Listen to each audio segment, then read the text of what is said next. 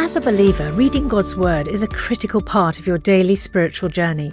And because it's so important, we've created a unique new resource to help you immerse yourself in biblical truth and open your eyes to all God's Word has for you.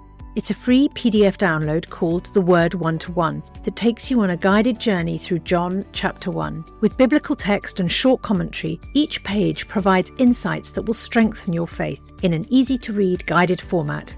There's truly no other resource like this. Download your free PDF copy today at premierinsight.org/resources. That's premierinsight.org/resources.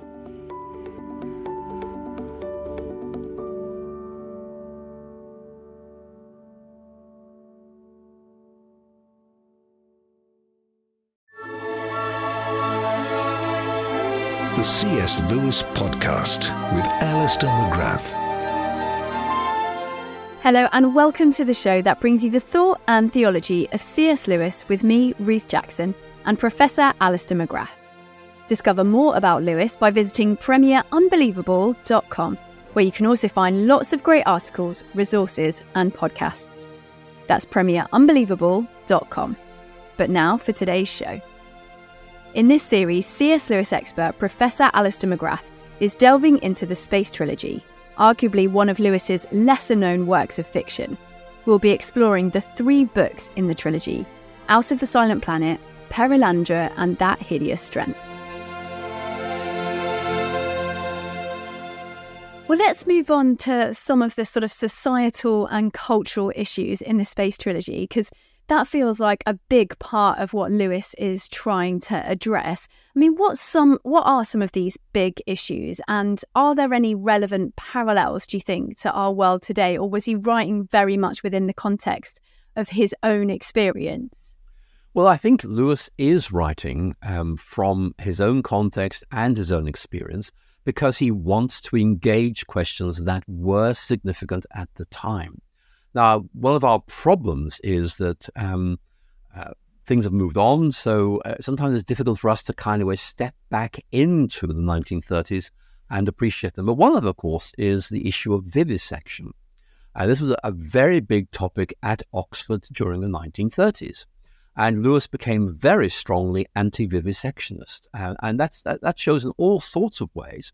For example, even in these 3 books, you can see Lewis's hostility towards those who experiment on animals, because very often he feels they are not treating them with due respect, and also they're using them for very questionable purposes. And of course, one of the points that's very often made by people who've read the Narnia Chronicles is, look how Lewis respects animals. You know, he really is giving them almost like a personal identity, not because he's being childish, because he wants us to recalibrate our relationship with animals. I think that's a very important point. So Lewis certainly would have known about vivisection, it would have been talked about in Oxford, and Lewis made it very, very clear that he took the view that human beings were better than other animals, and for that reason they had responsibilities towards animals. They couldn't just behave like animals, they had to show that they were superior by, in effect, being gracious towards them. So it's a very interesting idea. And Lewis was one of the most widely cited critics of vivisection during the late 30s and, in fact, throughout the 1940s. So clearly, that was a very significant issue for Lewis. I mean, one of the things that I was really struck by was there's quite a lot of references to madness, in inverted commas, in the trilogy. We see Ransom, we see Jane, we see the narrator all fear that they've, quote unquote, gone mad at various points. Do we know if Lewis had much experience of madness, I guess possibly not himself, but with people around him, or was he echoing any particular opinions of his day when it came to madness and things like that?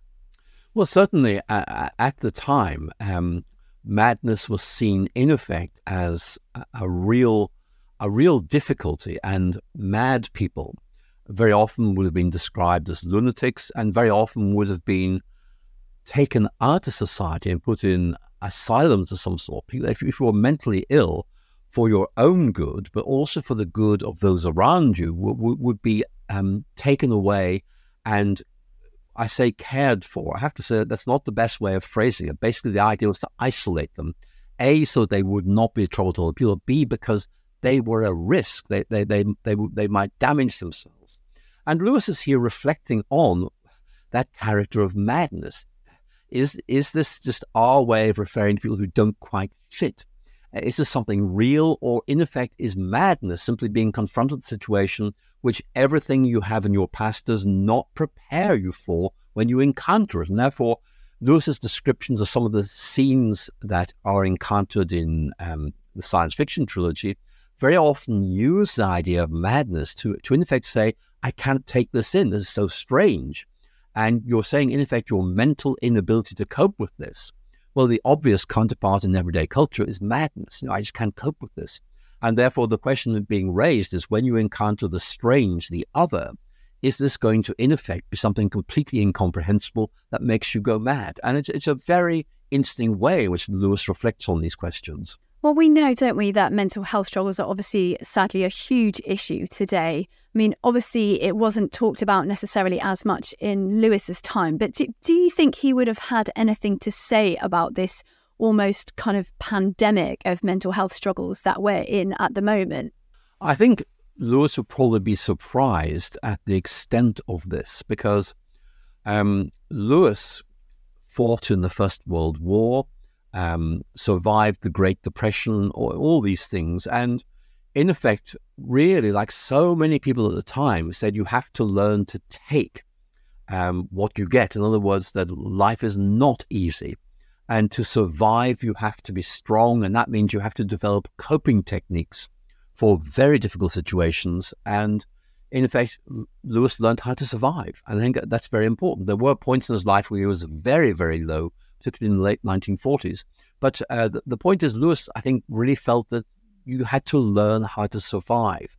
And I think he might be surprised at how, nearly 100 years later, basically people don't seem to be very good at that. They seem to have to relearn the techniques that Lewis would have taken for granted in his own day. And of course, Lewis was someone who read medieval literature, and one of the big themes in a lot of medieval and Renaissance literature is how you cope with difficult situations, particularly bad memories or fears. And there's a widespread stream of tradition, of wisdom about how you could do this, which of course Lewis knew about. I think he might be surprised that we seem to have lost this in our own day.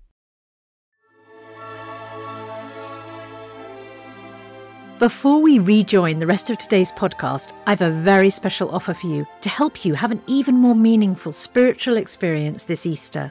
As you know, N.T. Wright is without doubt one of the greatest Christian thinkers and apologists of our time, and some of Tom Wright's answers to questions about Jesus' death, resurrection and return are some of the most poignant and thought-provoking. That's why we've created a brand new downloadable devotional resource that's perfect for the Easter season, featuring these questions and Tom's answers.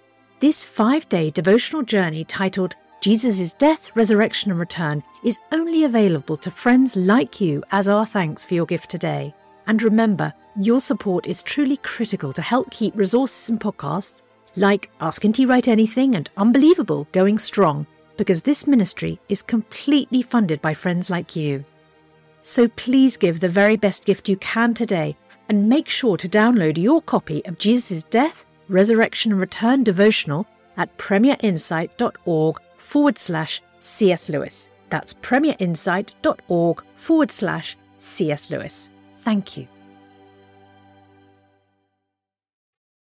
So what would some of those techniques be, do you think, to help people cope with some of these difficult things? Well, one of the techniques that Lewis talks about is the capacity to forget. Not meaning accidentally, I can't remember, but rather saying, I am going to shut this down. I can't cope with it, and therefore I'm just going to, in effect, put it to one side and not think about it. And of course, you might think of the trauma Lewis would have known during the First World War, and instead of dwelling on that and constantly calling it to mind, Lewis doesn't think about, doesn't talk about. One of the things that's very, very striking about Lewis is that he rarely, if ever, talks about the First World War, because he couldn't cope with it. And talking about it would bring back the memories and hence really put him under huge psychological stress. Lewis just doesn't do that. So it's a technique he's learned from earlier writers and he's put it to practice in his own life. Well, moving on to another sort of cultural issue, some people have accused Lewis in the past of being sexist. I mean, do you think that's something that's evident in the Space Trilogy at all? That's a really interesting question. I think we can begin by saying that men play a predominant role in the science fiction trilogy. But of course, that would have been socially expected at the time. The language was always about men in space, that sort of idea. But I think there are some other points we can make here. Lewis certainly was entering into a genre where, in effect, the voyagers were always male. That was just the sort of unchallenged assumption of this kind of literature. But I think perhaps we can see Lewis developing a critique of this, particularly in the final volume of the series, That Hideous Strength. For example, one of the things that always really strikes me about that book is, where are the women? It's a very male novel. All the scientists tend to be men, and women play subordinate roles, but actually very interesting roles that often challenge the men. And I think I can see there the beginnings of a kind of critique of what was the social norm of that day and age, that men, in effect, did everything.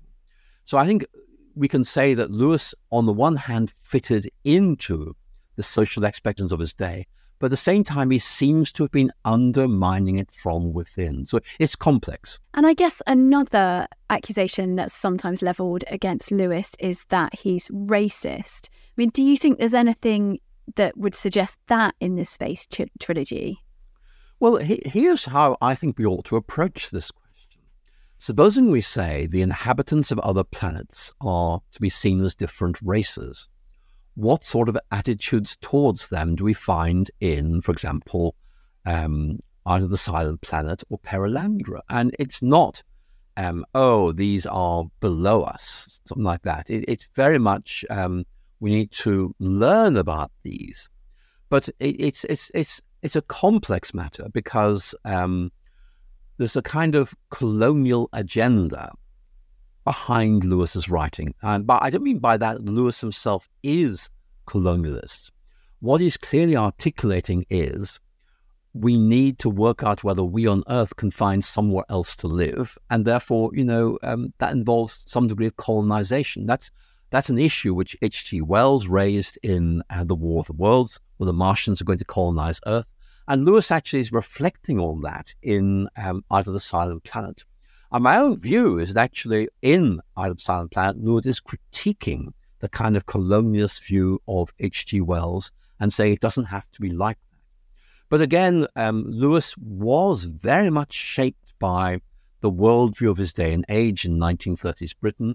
And I'm afraid we do see some aspect of that. It's very, very hard for a writer to step outside their own experience world and anticipate what writers 100 years from then would actually be thinking. Yeah, because there's some language, isn't there? I mean, it's quite often not ransom. It's quite often Western or divine who talk about the white man's burden, the blessings of civilization. As you say, there's that kind of colonialism, imperialism sort of undercurrent to everything that's going on. But do you think that Lewis is perhaps trying to challenge some of that, or is that the context within which he's writing?